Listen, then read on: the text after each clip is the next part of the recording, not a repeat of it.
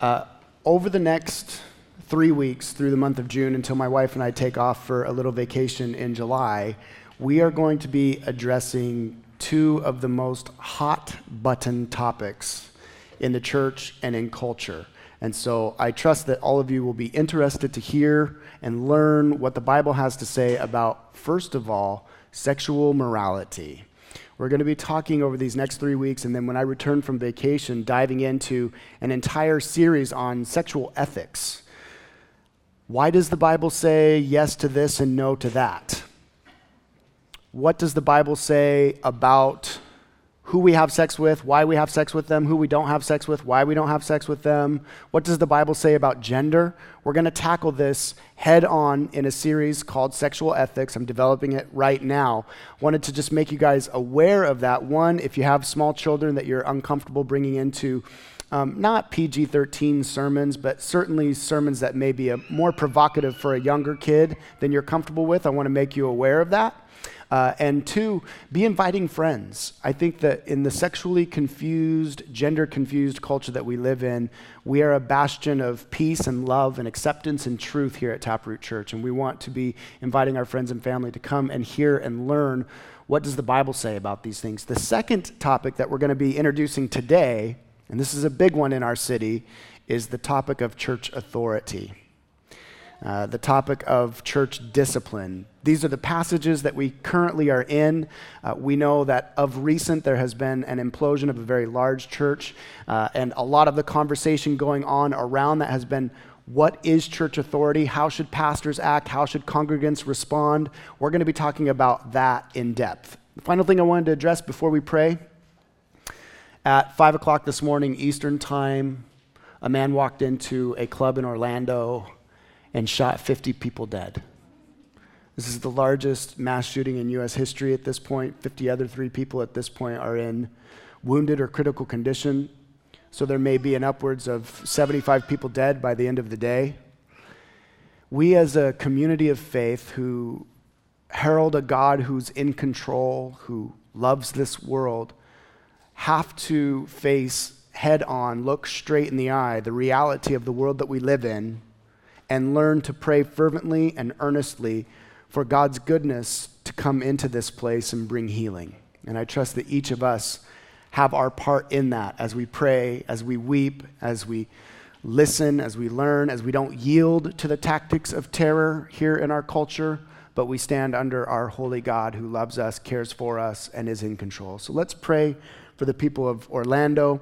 We'll pray for these topics that are at hand, and we're going to jump right in this morning looking at authority in the church based on kind of a paternal figure of language that Paul uses. Father, thank you so much for the church. Thank you so much for our lives. Man, this morning I woke up, my kids are safe, my family is healthy. We're going to go spend time this afternoon out in the mountains in Seattle, and other families this morning are waking up getting phone calls that their son or their daughter was shot dead last night. And so, Lord, it's a horrific world that we live in. And we know that sin has broken this world.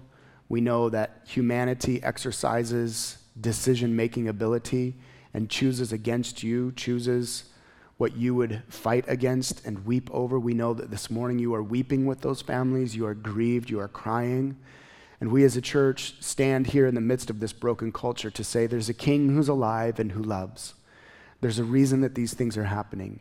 Lord, as we delve into over these next few weeks sexual ethics and sexual morality, and we talk very frankly and very precisely about why you have established sex in humanity, why you have established right and wrong, morality and ethics in accord with sexual behavior for humanity, may it sink deeply into our people that you're not an ogre in heaven waiting to slam the gavel down for anyone who has fun.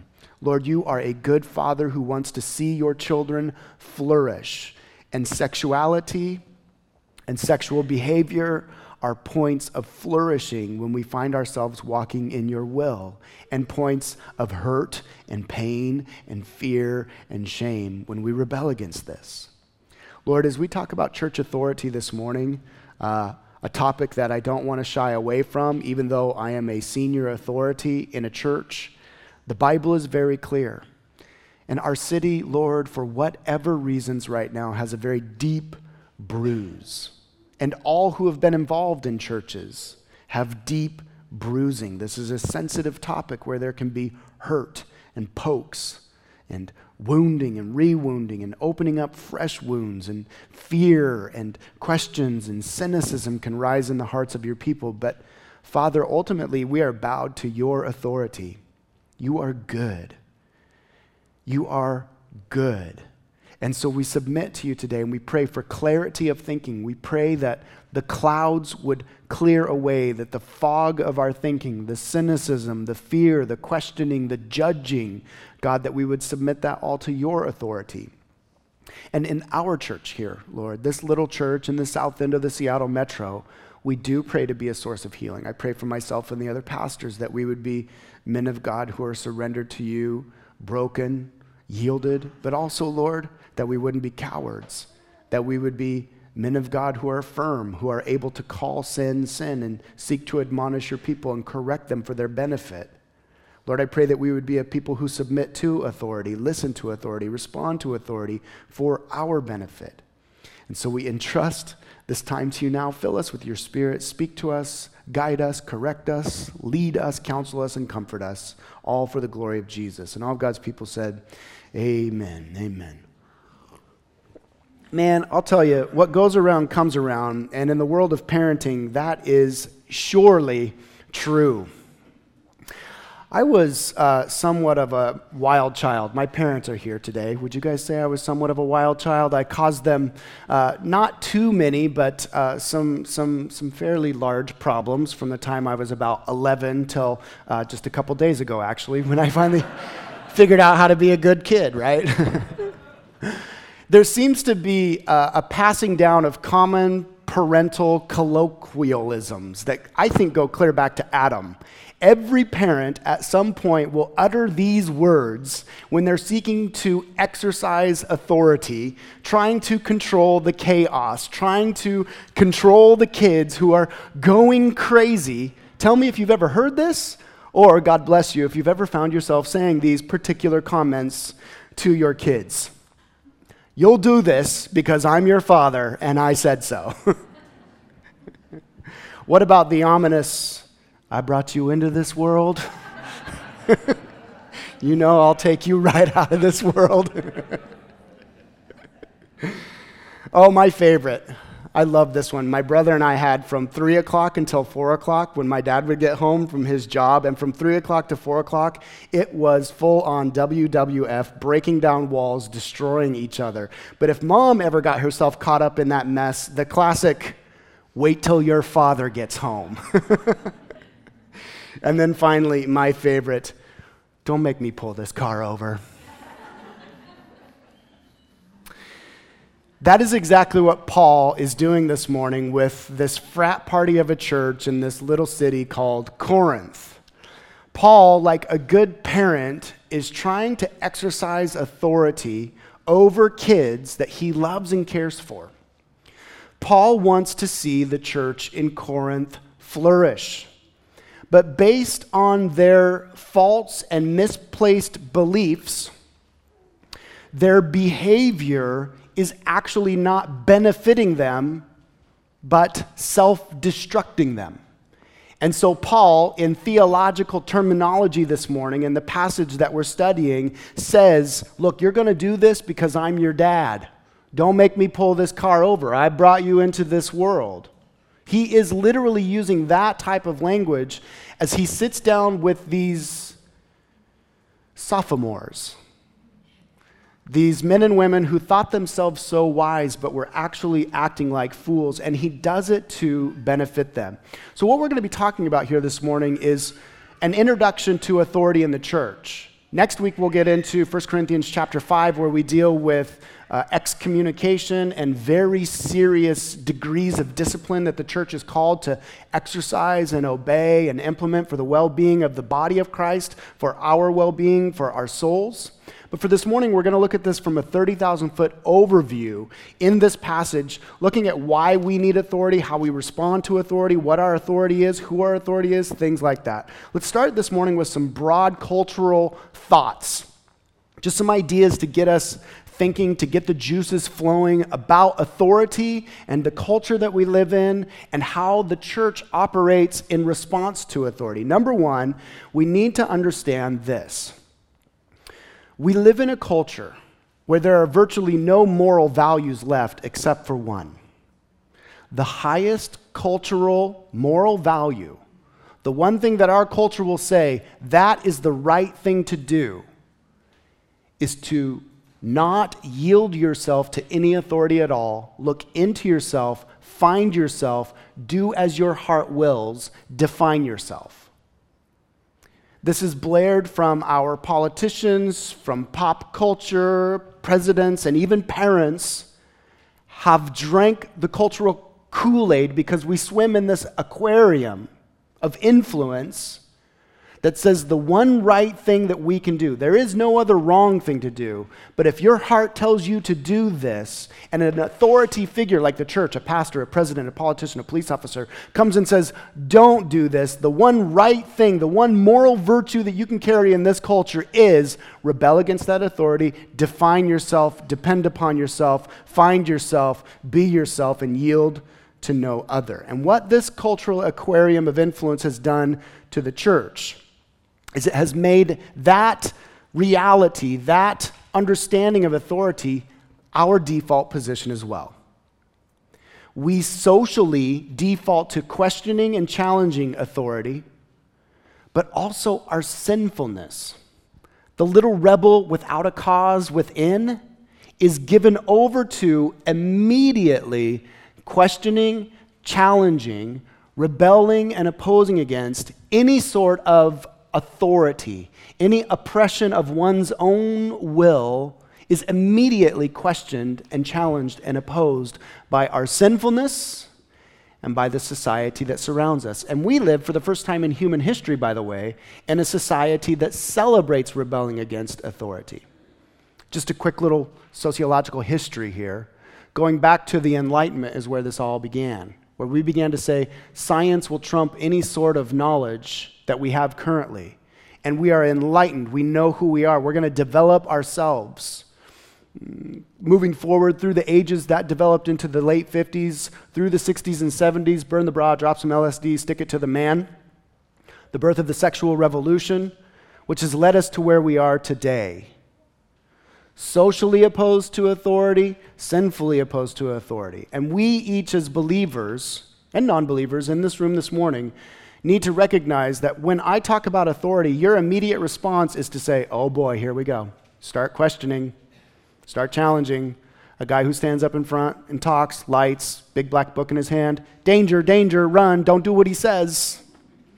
That's our default. That's my default for sure. For sure, that's my default. Number two, second idea that we need to be aware of. All authority is broken in this world. We long for a Savior, and so we look for authority in this world that will do right by us, fix us, lead us, protect us, provide for us perfectly. But because of social brokenness and because of sinful brokenness in our souls, there is no perfect authority in this world. So whether it's presidents or parents, we all have come up under broken authority, authority that either misused, misappropriated, made mistakes, or we are currently exercising authority in a broken way. We all have, so to speak, daddy issues. We live in a daddy issue culture. Now, to honor my father this morning, I have a great dad who raised us well, has stuck it out with my mom for decades on end now, in a joyful marriage. And yet, that authority, because it's broken, has still brought about brokenness in me. And now with my son, Joby, I'm passing on the good, the bad, and the ugly to my kids. And so are you. All authority is broken by sin. Number three this morning. Here's the linchpin for us as a church. We swim in this aquarium of questioning and challenging and rebelling authority as if that's the highest moral virtue, that's the right thing to do. All authority is broken. Presidents, pastors, and parents are all broken, making mistakes, deforming, self-defining, overusing, misusing authority. But the Bible still commands that healthy, maturing, growing up, becoming fully you Christians honor, respect, yield to, and obey authority. The Bible and the writers of the Bible make these crazy, outlandish requests of God's people in the first century. Peter says to his people, honor the emperor, pray for those who are in authority over you. So we think that we've got a political climate right now that is a bit sketchy, and it is. And I'm watching and listening to Christians in their conversations over cups of coffee and on Facebook make these outlandishly crazy, unbiblical statements about presidents and politicians, people who are in authority over us. And Peter is saying to his people in the first century, I want you to pray for Nero. Nero, who's going to go completely mad in the latter years of his emperor's reign. He's going to string you up, having dipped you in tar, putting chicken feathers on you, and light you up to light his gardens. Peter says to the people of God, pray for Nero. Honor the emperor. The Bible leaves no room for us as people who claim to be a dependent and obedient people to be independent and disobedient to who God has placed over us, no matter how broken that authority is. How in the world can we do that? First, we have to be aware that the cultural aquarium we're swimming in is wrong. It is not the highest moral virtue to say, I will challenge, question, be cynical about, and rebel against authority. That is actually damaging and dangerous to our souls. The second thing we have to recognize is all authority is indeed broken, but if we will yield ourselves to the highest authority, which is sovereign God, then we find ourselves in a safe haven. And we can actually pray for Hillary. We can actually pray for Donald Trump. And I'm telling you that as a Christian, I find myself more earnestly praying in this political climate than I ever have in the last 20 years.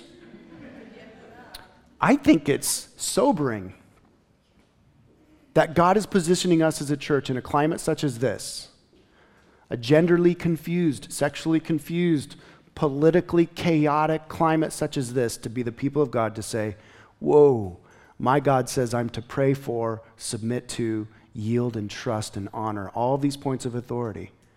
I think for every kid in this room and every adult child of broken homes and having had issues with parents, to learn to honor and obey and yield to and trust is where joy is, no matter how broken.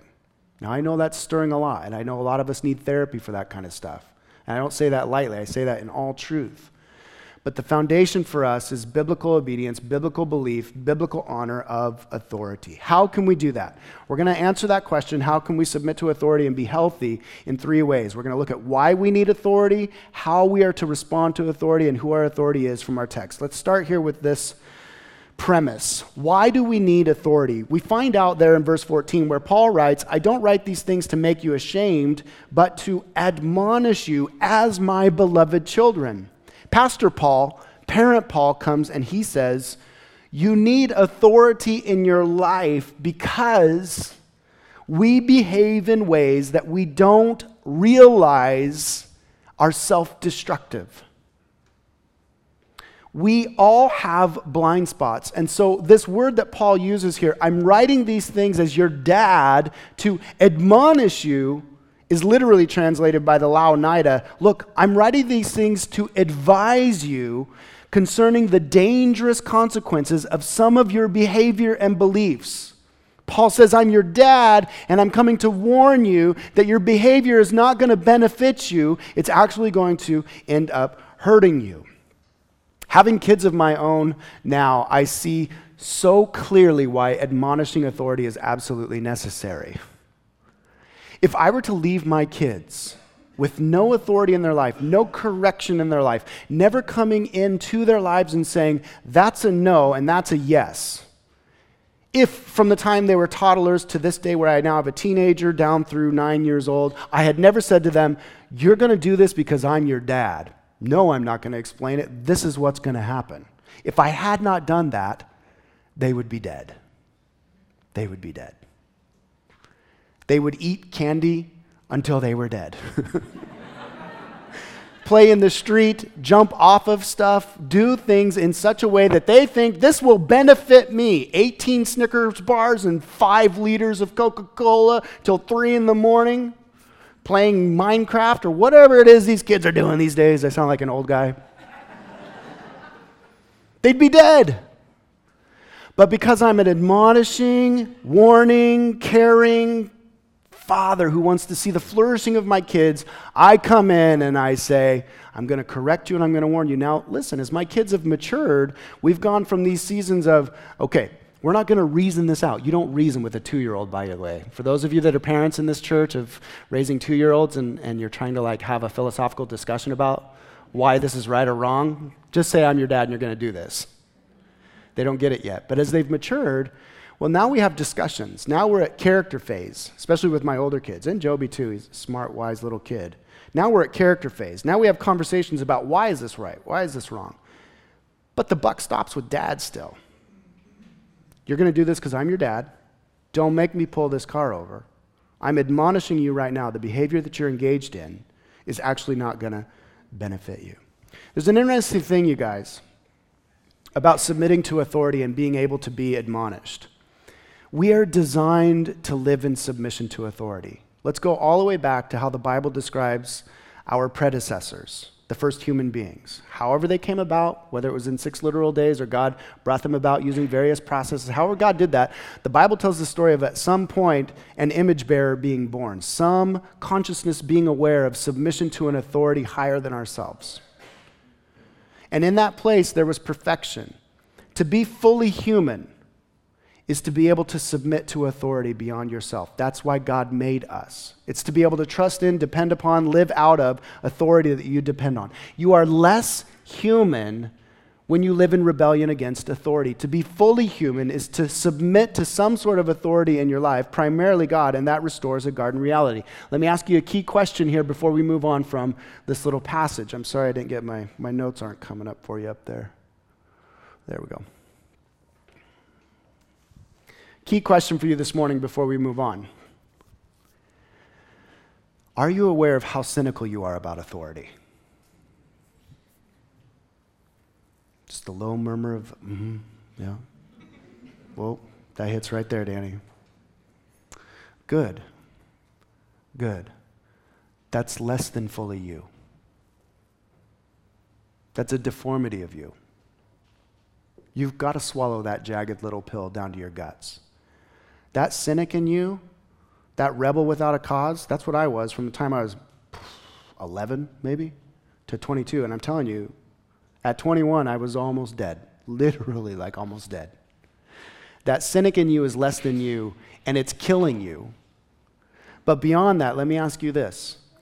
Do you have an authority in your life, a worldly, temporal, tangible, touchable, corporeal, broken, imperfect authority, at least one that you yield to? Because if you don't, you're in danger. You are in danger. But Danny, my dad, this. But Dan, my mom, this. But Dad, this pastor, that. But Danny, but whatever.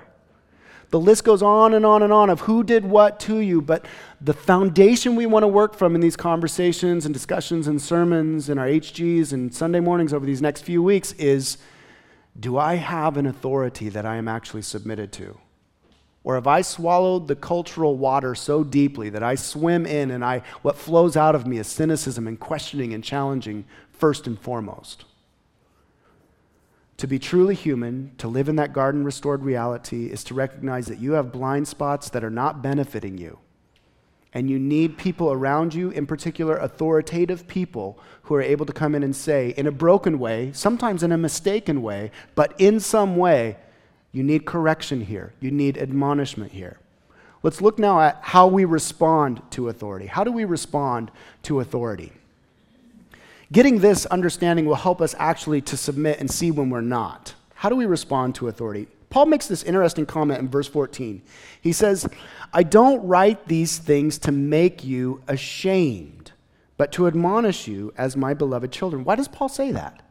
I love Paul.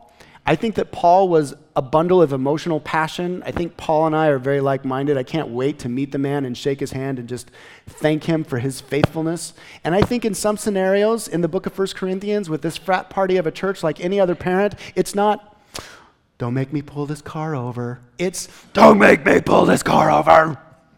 I think Paul sometimes loses it with the Corinthian church.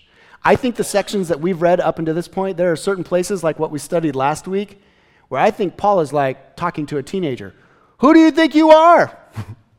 You think you know what you're doing? You have no clue. I brought you into this world, is his language. And then all of a sudden, like any good parent, a broken parent, he steps back from that like, oh man, that may have been a bit over the top. And so Paul's now coming to his church and he's saying, look, 1, 2, 3, 4, 5, 6, 7, 8, 9, 10. I'm not writing this to shame you. I don't want to disparage your personage. I don't want to make your behavior be a reflection of how I love you and who your character is. And there's something that Paul knew about human psyche and human emotional disposition that I think I'm just now figuring out. Through a lot of reading, a lot of conversations with theologians and thinkers and counselors that I really respect, I am increasingly persuaded that our default emotional position is shame. It's shame. Now, shame is a tough one to dial in and define. You could say it's a sense of inward humiliation. It's a sense of always being second best or dead last. It's a sense of embarrassment about life, circumstances, who we are, what we do, how we look, how we think, how we don't think.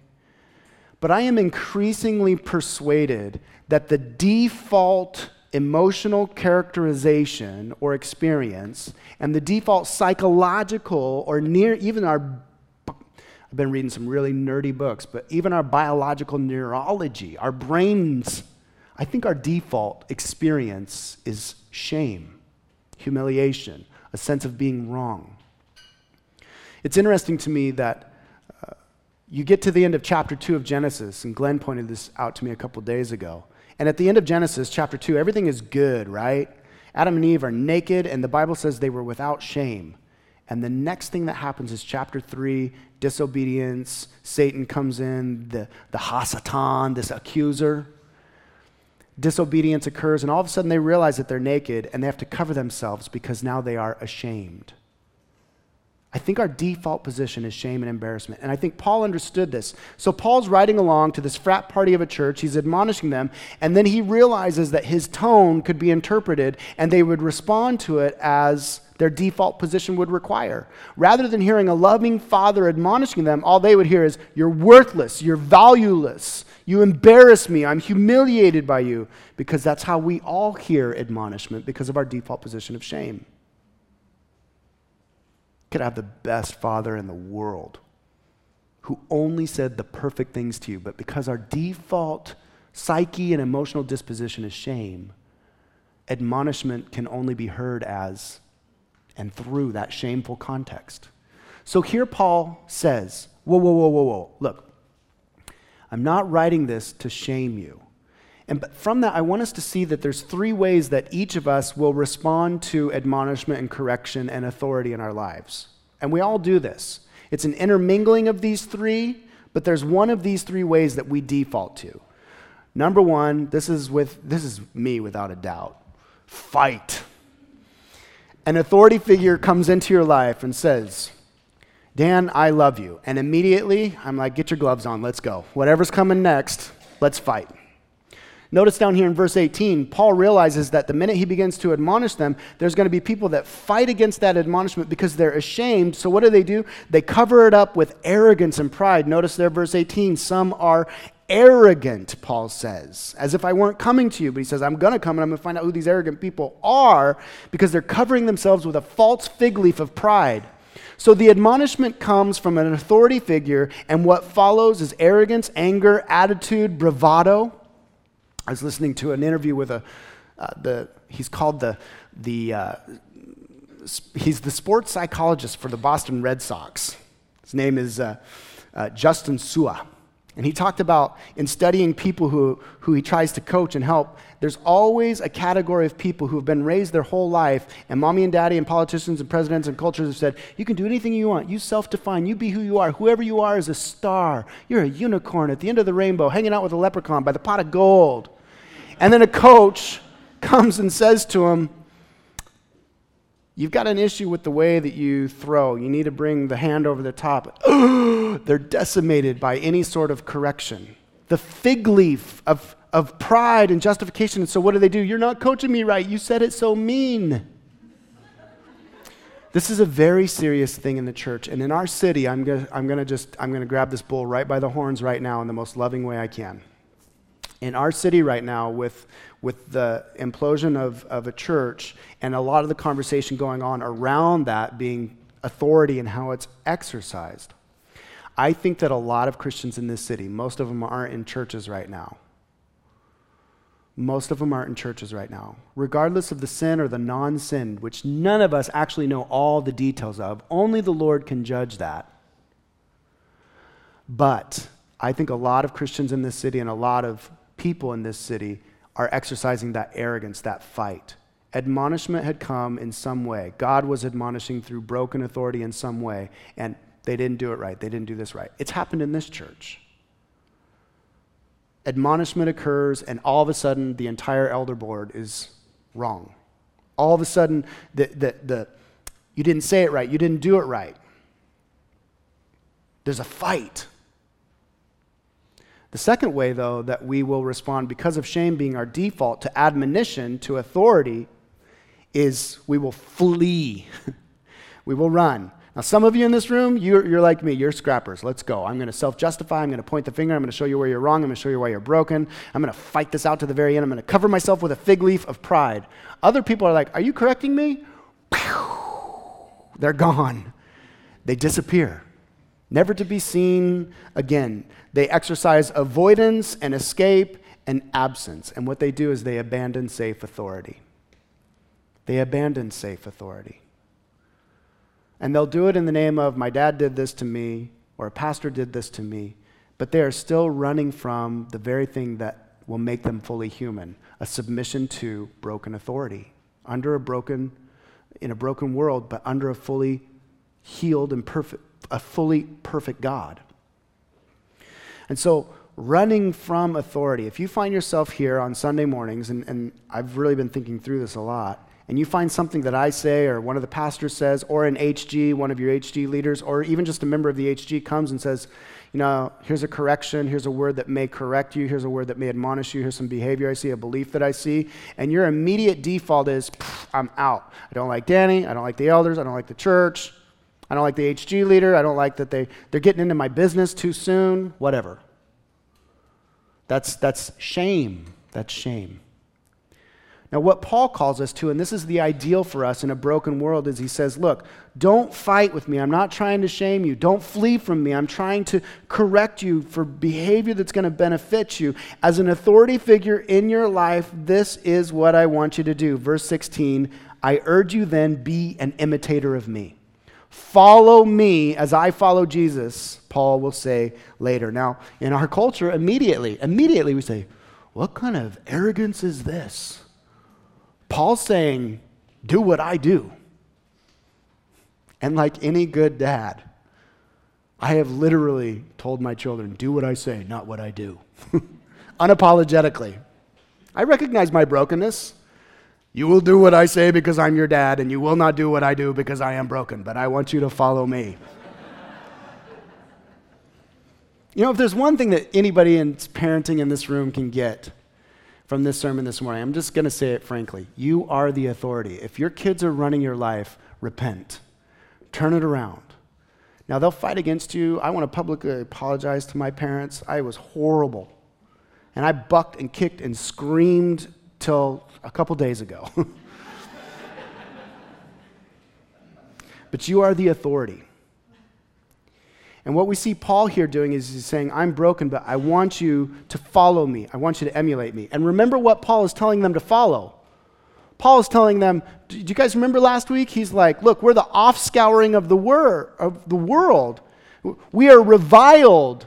We are homeless. We're threadbare. And Paul is saying, if you are my children and the behavior that you're exhibiting is not going to benefit you, I want you to follow me to being threadbare, marginalized, oppressed, persecuted, misunderstood, thought to be bigoted and narrow-minded. I want you to follow me down this road because I followed my Savior down this road right to a cross where he died, and now we are the broken bread. We are the body of Christ in this world to be servants, broken for people, caring for people, weeping over people. Follow me, Paul says. It was a call to follow in humility and service and gospel understanding. You know, Paul himself understood his brokenness so well. He wasn't saying, come follow me because I figured out how to be righteous and holy and just. He was saying, follow me. And when he said that, he would tell all of his churches, hey, I'm the chief of sinners. I cannot tell you how many times I've sat down with my 3 kids. I am broken and flawed and sinful, and I realize I'm messing you up right now, but follow me, because the only thing I know is the grace of God. The only thing I know is that everybody else that you're going to follow is broken, as I am broken, and all we can do is go to a God who says, I'm going to come into this brokenness as a baby, I'm going to live inside this brokenness, I'm going to take the full brunt of this brokenness upon myself on the cross so I can have you, and I'm going to rise victorious over it. That's the only answer I've got. Follow me as I follow Christ. Who can speak into your life, and who are you following? That's leading us to our final point this morning. Who our authority truly is. Now, I want to dispel a cultural myth. I want this to make sense so badly to you.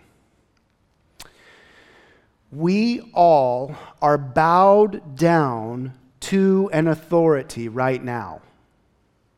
You see, because we live in this cultural aquarium of post-enlightenment and now post-modern, and now what some sociologists and thinkers and philosophers are calling meta-modern age, where postmodernity has lost steam, we live in an age where we think that we are self-defined.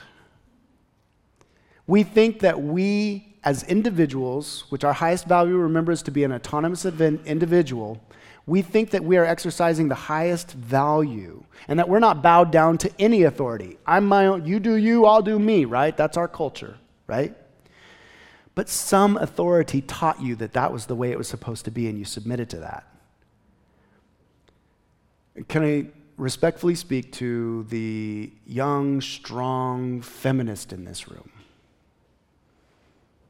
I am woman, hear me roar, and God bless you, that's a good thing. You should be exercising who you are, you should be growing, you should be doing all these things.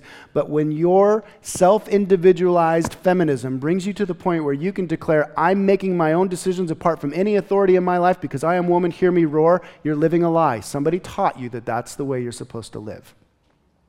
Somebody, some authority, whether it's a cultural authority or a pop culture authority or a parental authority or a teacher authority or a book authority or a blog authority or a Facebook post or a tweet, some authority told you in the milieu of influence that we're all swimming in, this is the way to be it. You are self-individualized. You are self-defining.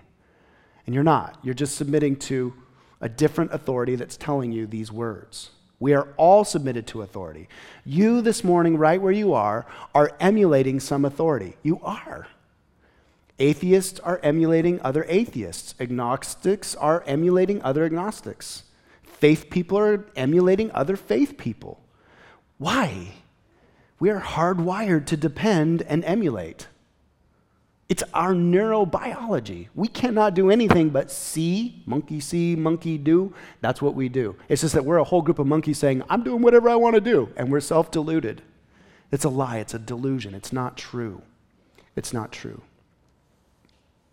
So what Paul says here is he says, look, I want to make you guys aware that there are zillions of authorities that you're bowing down to, But I'm bringing to you a parental authority, which is different from all these other authorities. Would you read with me there where he says, verse 15, "For though you have countless guides in Christ, you do not have many fathers. I became your father in Christ Jesus through the gospel." What Paul says there, so he uses the technical term. That word guides, some of your translations are going to say guardians. Some of your translations are going to say counselors. Some of your translations are going to say teachers. Paul says, though you have 10,000 guides is the literal Greek. It's 10,000 pedagogos, from pedagogy, teaching. Pedagogos, that's the technical word. We don't really have a modern day equivalent. The pedagogos in Paul's day was essentially a household slave who was a babysitter. And in Paul's day, these pedagogos, these household slaves who were given to overseeing the elementary age children and younger, changing diapers, walking them to school, they had been caricatured. There are many Greek paintings, I guess is what you'd call them, impressions, whatever. They weren't paintings, but pictures, sculptures of these pedagogos. And they always have a rod in their hand, and their hair is sticking straight out because they were caricatured as these over-authoritarian, belligerent, I'm going to get that little kid. That was the pedagogos. And Paul says to the Corinthian church, he uses language of hyperbole here, countless. In our language, it would be, you've got zillions upon zillions of pedagogos. What are the pedagogos of our day and age? Beyonce, Trump, your peers, whatever blog post you just read last night that you think is changing the world, whatever newest diet you've adopted based on some pedagogos, holding a vegan rod in his hand, holding a paleo rod in his hand, holding a whatever. We have, Paul says, zillions of authorities that we bow down to. And then he goes on here and he makes clear that the pedagogos could be good and loving. These babysitters, these guides, these counselors, these teachers, they literally could fall in love with the family, stay with the family, the entirety of the family's life, raise the children, and be like a second mama or papa to these kids. Some of these pedagogos, though, some of these influencers, these teachers with rods, could care less. They were just there for a paycheck. They weren't going to be there for the fullness of that little life. They could come and go at will. They could leave. They had really no emotional, sacrificial, vested interest in the child. And so Paul says to us in this day and age, 2,000 years later, this book is anything but archaic. 2,000 years later, Paul says to us, you've got a zillion pedagogos you're bowing to today. 1,000 authority sources that you think are telling you right and telling you wrong. Some of those authority sources may be right. They may be wrong. Some of those sources of authority that you're emulating and bowing your life to could be good, could be bad. Some of those 10,000, 1,000 upon 1,000 pedagogos with the rod shaking over your head could care less about you. And then Paul pulls the "I'm your dad" card. I became your father. And what Paul is doing is, in a broken way, he is saying, I am, as brokenly as I can, reflecting the Father's love. What is a father's love? Well, I know in my home growing up, and I know now with my own children, it's, I don't care what you do, I'm not leaving. I don't care what happens, I'm with you. It's every fiber of my being wanting to see you flourish.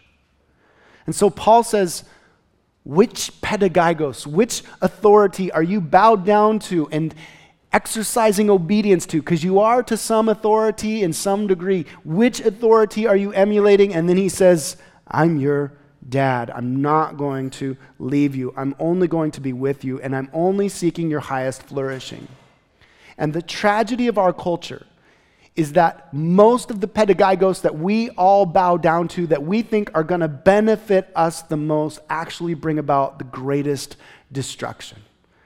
Because a true father will come and correct, and it hurts. And so we fight it or we flee from it rather than following it and following him. We close with this.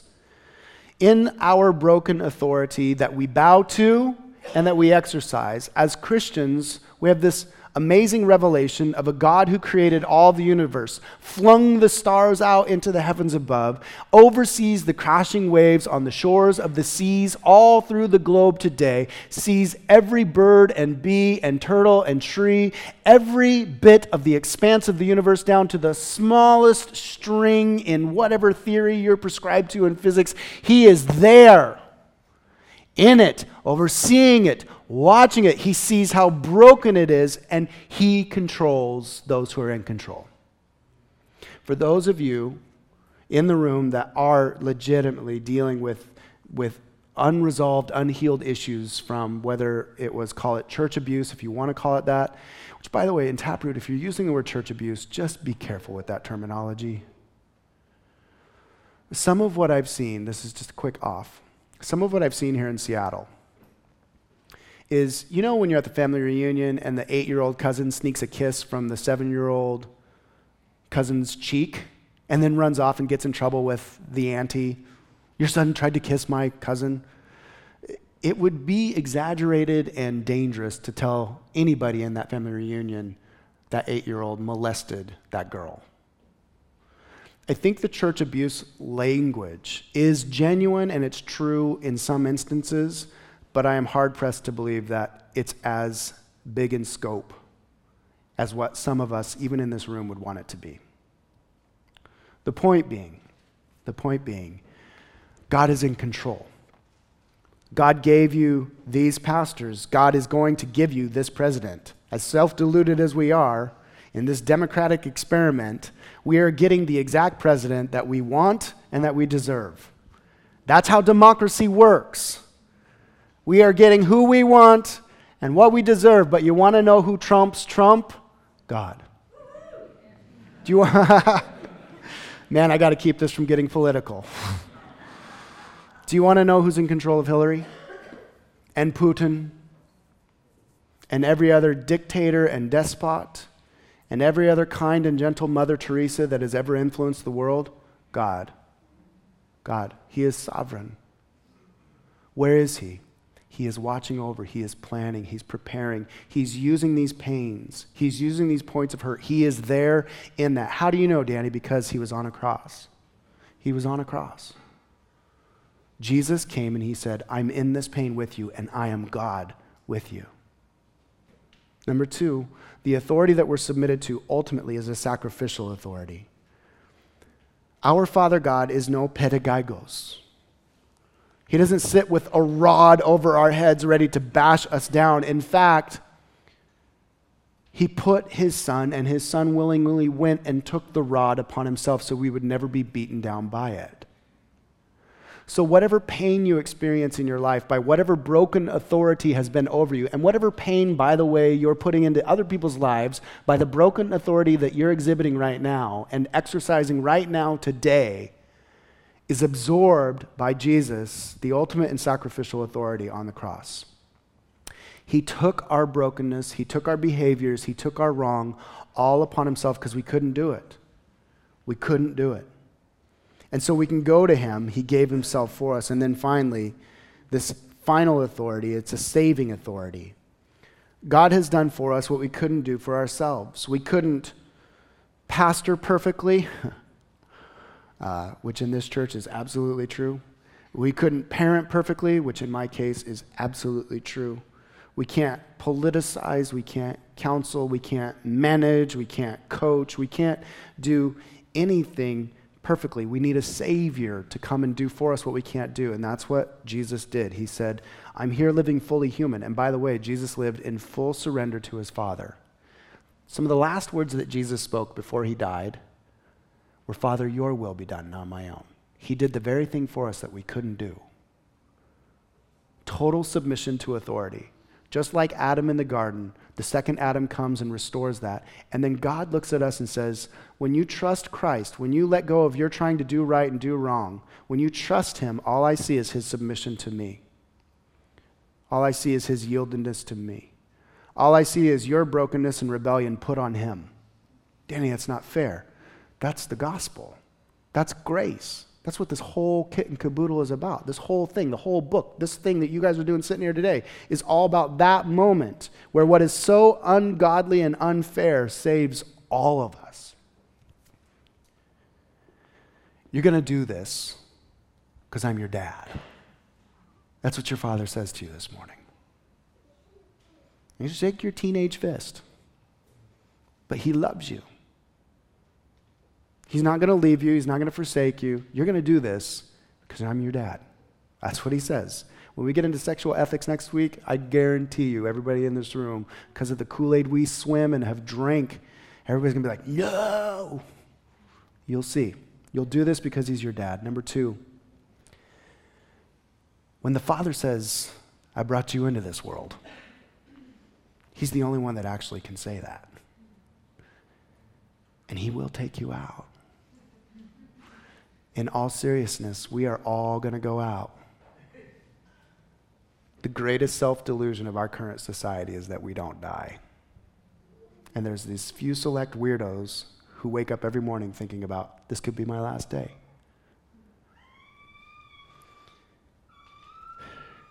Wait till your dad gets home is actually a joyful expectancy for us as Christians. It's something that we actually look forward to. And it's modeled within our own human families. It's modeled. Little kids, what happens when dad gets home? You tackle, there is just great joy. That is where we are now as his kids. Don't make me pull this car over. Listen, 2,000 years ago, the car was pulled over and he didn't put you out. He put Jesus out so that we could get into this thing with him and stay with him until he comes to get us. You're going to do this because I'm your dad. Father, we call you Father here on these Sunday mornings and we entrust ourselves to you. You are a sovereign and sacrificial and saving authority that we can trust. We pray for presidents who are possibly to be elected in this season. We pray for Donald Trump. We pray for Hillary Clinton. We pray, God, for their blessing. We pray that you would, oh God, that you would save them, that they would come to understand who you are and what the world is, what culture is, what politics is. Why have you even given us government? We're praying, Father, that you would overflow them with blessings and give them wisdom. We pray for President Obama as he continues to make decisions in these last months of his presidency. Lord, right now in this room, I want every person in this room to pray for their parents, to pray more earnestly than they ever have for their parents. And I even want the kids who, in this room, their dad left them. Lord, in a room like this, statistically speaking, half of these saints come from broken homes, and the other half are dealing with multiple dysfunctions within their homes. But Lord, as Christians, we can start with the foundation of, in my heart right now, I'm praying for my dad. I know, Lord, that is stirring deep, deep emotional realities for so many people. I'm praying for my mom, Lord. I'm praying for my grandparents or the people who raised me. Lord, we are praying blessings, joy, peace upon them. Lord, I pray over the parents in this room who are just trying to stay above water, who are trying to exercise authority and admonish their children. Lord, I am praying that there would be a sense of peace, that even though we are broken in the way we exercise authority, we can point our kids to a perfect authority. Jesus knows what it was like to be 2 years old, so we can point our 2-year-old to toddler Jesus. Jesus knows what it's like to be 13 and be tempted with giving in to the hormonal insanity, and he didn't. And so we can point our 13-year-old to Jesus. Jesus knew exactly what it was like to be a high schooler. We can point our high schoolers to Jesus, a perfect authority. And I pray that the authorities in this room, the parents in this room would say, you're going to follow me because I'm your parent and I'm broken, but we're going to go to Jesus. We're going to go to the Bible. We're going to be a family together. We're going to gather in his grace, and we're going to pray our guts out till he comes to get us. Father, I pray that this morning as a church collected here on this first day of the week to celebrate the resurrection, that we would yield our hearts to your perfect authority. It's scary. And I realize that a sermon like this and words that have been spoken are stirring deep emotions, some that haven't even been messed with. It's been lying dormant in their hearts for many years, and you're wanting to stir that up and bring healing. Do that in HGs. Do that in community. Lord, if some need to spend time talking with a counselor or a trained clinician who can walk them through memories and ideas and deeply primitive held beliefs about themselves to find healing, God, bring that on. But Lord, at the center of it all this morning, we have the cross. And so we come this morning to take the cup and to take the bread and to partake and to remember that you, our ultimate authority, entered into this world and did for us what we couldn't do so we can submit to you and follow you and trust you and obey you. Lord, we can only see the horrific stuff in this world through the cross because it's from there that we can still trust you and yield ourselves to you. Move in this place this morning. I pray that whatever is not of you would just fall to the ground and be forgotten. Whatever is of your Spirit and the Scriptures would begin the healing work in every heart in this room. In Jesus' name, amen. Let's all stand. We take communion every Sunday here at Taproot. There'll be people up here to serve communion to you. You can get in a line. We'll do 3 songs, and we take the bread, which represents a meal with Jesus, and we dip it in the cup, which represents drinking wine with Jesus. And Jesus said, look, this cup of wine, I'm not going to drink it till I drink it with you in the kingdom to come. So this morning, what's happening is we're symbolically saying we can't wait to sit down and have a meal with Jesus, our perfect friend and Father, drink a glass of wine with Jesus, and he's waiting for us. And so this is a pointer to what will be. And that's why at Taproot we dip the bread in the cup and then we hold it and we wait. And I say this often, the bread's going to get soggy in your hand and the grape juice is going to run down your fingers and get all sticky. It's because Christianity is not clean. This is not religion. This is God getting dirty for us. This is God being made humiliated and spit upon for us. And so we remember the ugliness of it because we know that that's what cleanses our hearts. We don't have to get it right. Jesus got it right. And so we'll sing these 3 songs, and as you hold the bread, meditate and confess. Pray for authorities in your lives. Repent. Every one of us right now is fighting some godly authority or trying to flee from it. Just follow your Father in heaven and follow that authority. Yes, they're broken. Yes, they're messed up. But emulate them. Follow them. It's for the good of your soul. And then we'll partake of communion together. If you're not comfortable taking communion this morning, please just watch. Just listen. Just be here with us. Father, bless this time now as we sing to you. Thank you that it's the work that you do in us and not anything of ourselves. We yield to you in Jesus' name. Amen.